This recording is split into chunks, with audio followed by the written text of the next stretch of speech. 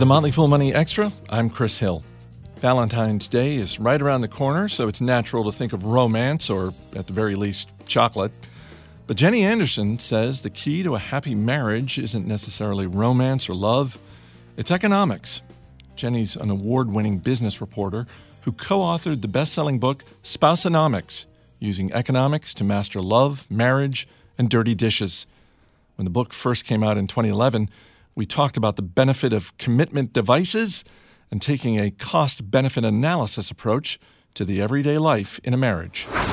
Marriage can be romantic, but dishes are not romantic. Trash is not romantic. Deciding who does the carpool, these are not romantic issues and do not require romantic solutions.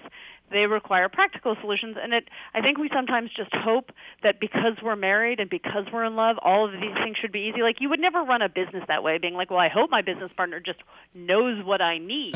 You would assume that, you would sit down and say, all right, here's how we're going to divide up the tasks. Here's what you're going to do. Here's what I'm going to do. And when it doesn't get done, you would be upset about it.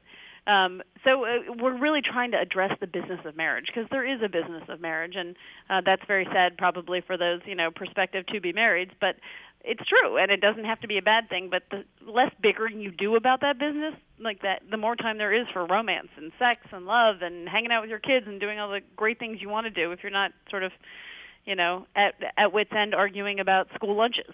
What is one thing right now that every listener can do to improve their marriage? Commitment devices. I'm going to say this, and I would probably not say this to a lot of audiences, but you have a smart one, so I'm a really smart one, so I'm going to go out there with this one. Better intertemporal decision making. Whoa. I know. Decisions we make today that have consequences in the future. We are procrastinators as human beings. We say we're going to save for our retirement. We don't. We say we're going to exercise. We don't. We say we're going to eat well. We don't. We say we're going to be a better husband or wife. We don't.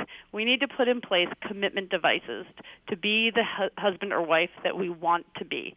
So, if you've been talking for the past 8 weeks about, 8 years about how you want to do more new things together, or you want to go on more date nights together, or, you really do want to find a babysitter that you love so that you can get out of the house every once in a while, do it. Find a way to commit to it. Force yourselves to do it. Prepay a babysitter.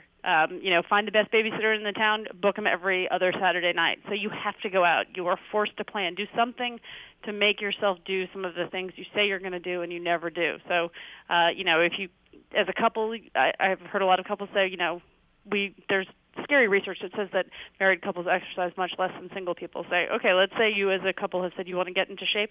Commit to doing a race where you have to raise money for a good cause. Like, are you really going to screw over all those people who are giving you money to cure cancer? No. So go do that. If that's what it requires to get your lazy butt out of bed every Saturday morning to go running, I feel like these commitment devices are a very powerful tool to get us to do things that we want to do, but we just never really get around to doing.